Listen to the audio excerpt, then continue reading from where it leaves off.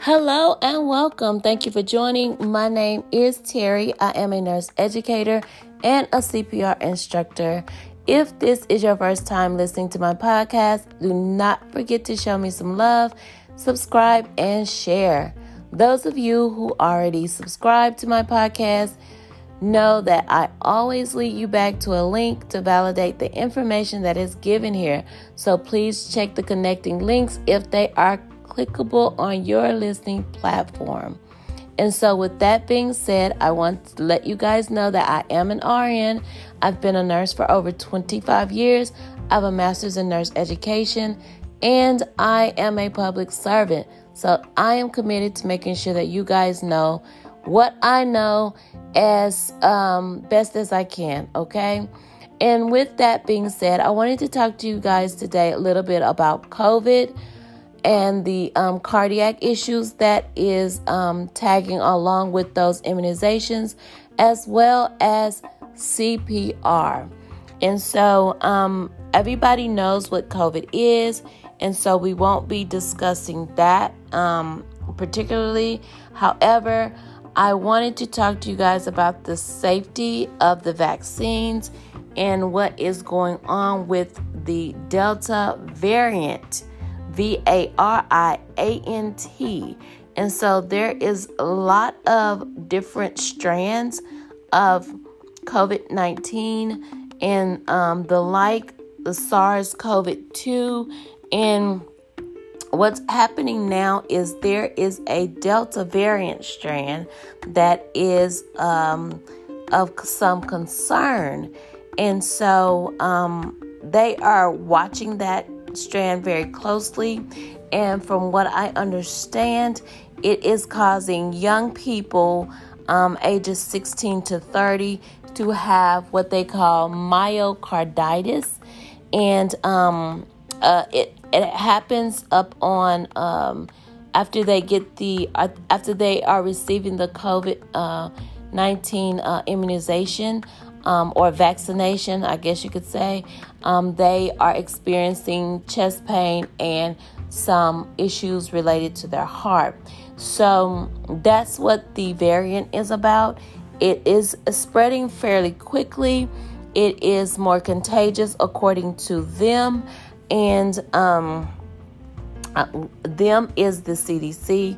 And so I will make sure that I put the link in the description about the COVID variant and how the CDC is putting that information on their sites.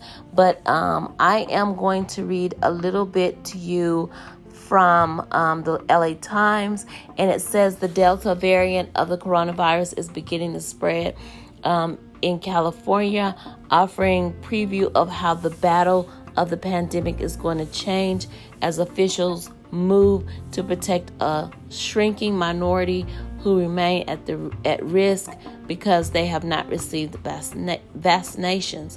Well, they are saying that because African Americans or the black and brown people who are refusing to have or the vaccination for whatever reason they choose, because we're a free country, right? That they are predicting that the Delta variant will be attacking those particular people and at large numbers. Now, here where I am, the numbers of COVID-19 has increased. The hospital beds in state are increasing. I live in the South, and we do have an issue with our minorities or black and brown people or African Americans or whatever you want to, say in that group, not taking the vaccinations. And I believe that people do have a right. It is their body, and they do have a right to not take it or take it. And I won't impose my opinion on that. I'll just give you the facts. And the fact is that if the United States, or if the CDC and the WHO would give the people the truth about the vaccinations, then they would probably have more people taking those vaccinations. However, there's so much information coming out. There's so many what people would call them conspiracy theories that the majority of people don't know what to believe. And when you are offering people things such as lap dances, millions of dollars, free tickets to concerts and venues and sports games and beer, and I mean, you just offering people anything and everything under the sun, it is layered in what we feel is manipulation. And so with that being said, I'm going to be through with that, okay? So now we're going to talk about what myocarditis is. It's an inflammation and damage of the heart muscle known as myocardium, most commonly caused by a viral infection, but it can also be caused by bacteria, fungi, parasite, and a reaction to a drug. And so some of the symptoms include chest pain, a rapid heartbeat, abnormal heart rhythm, shortness of breath, fatigue, swelling in your legs and arms due to fluid retention, flu-like fever, headache, upper respiratory tract infection, and fainting. And so if you experience any one of the aforementioned, you need to go to the ER, let them know that you have you've had the COVID-19 vaccination and you are experiencing some of those symptoms: chest pain, palpitation, shortness of breath, fatigue, swelling of the legs or arms, flu-like fever, headache, upper respiratory tract infection, or you're experiencing some severe dizziness or fainting spells. And ask them if you can get an EKG, which they should give you, if you can get an X-ray, which they should give you, if you can even get an MRI, which they should refer you, if you can get an echocardiogram, they should be looking at that as well, if they can draw some blood from you, or if they can even do a cardiac catheterization. Now, some ERs will try to play it down. Maybe they think, oh, it's nothing, it's just blah, blah, blah. Well, you want to make sure that they run some type of test on you to make sure that your heart is good. So real quickly here, we're going to talk a little bit about CPR. And I just want to encourage everyone within the sound of my voice to learn hands-only CPR.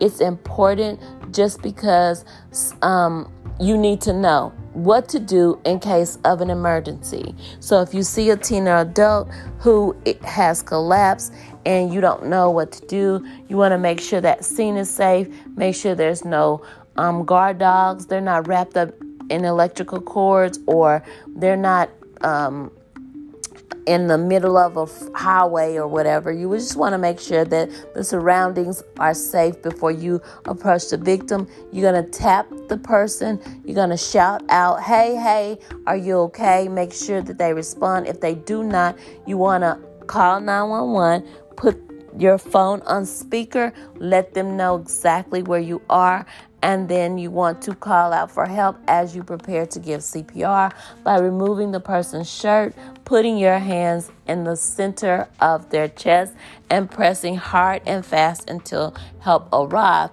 You do not have to breathe for those victims anymore because they found that there is enough oxygen in a person's blood to last a few little extra minutes without you actually breathing. And so again, you want to make sure the scene is safe, tap and shout.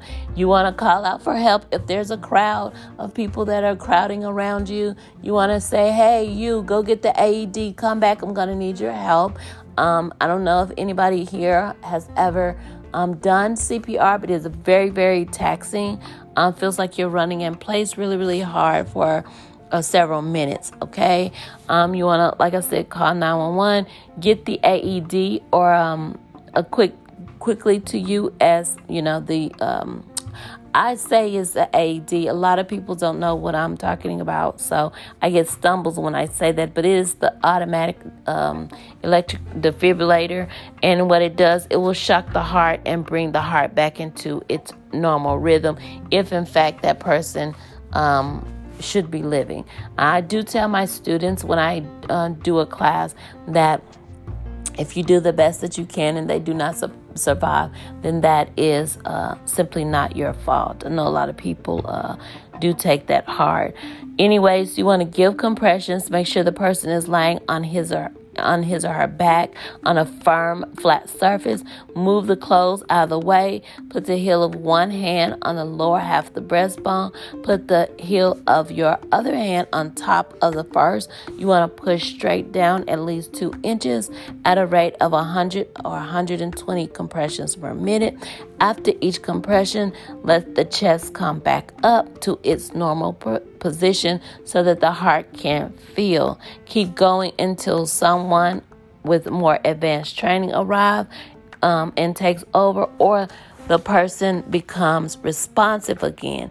If the person starts blinking their eyes, coughing, or you can tell that they are coming back, breathing, etc., you want to go ahead and ask them to roll over on their left side and put them in what we call a recovery position. So real quick, I just wanted to stop by and let you guys know that there is a COVID variant that is out. That's called the Delta variant, that is considered very dangerous. It's a VOC according to the CDC, and a VOC under the VOC category is a variant of concern. And so they do list that under that category. So please be very careful. You still probably need to wear a mask if you're around a bunch of people in a crowd, although that's just my own opinion. So if you're in a big party or if you're in a group of people and you see one black lady with a mask on, that is how you will identify me, okay? And you want to still wash your hands and still stay clean as possible, because according to the CDC, this spreads quickly and you become more sicker or become more ill if you get this Delta variant. And another thing, it does cause myocarditis. And so that's important to know. If you get chest pain, you need to go ahead and go to your doctor, etc., or ER if it's really bad, to get yourself checked out, especially if you're between the ages of 16 and 30 and you've received the COVID Pfizer or Moderna vaccination. And you need to learn CPR. I will put my link tree in the description box as well, and you click on it. The first link on the link tree will teach you hands-only CPR. It's only a minute, and you can be able to know what to do if there is an emergency.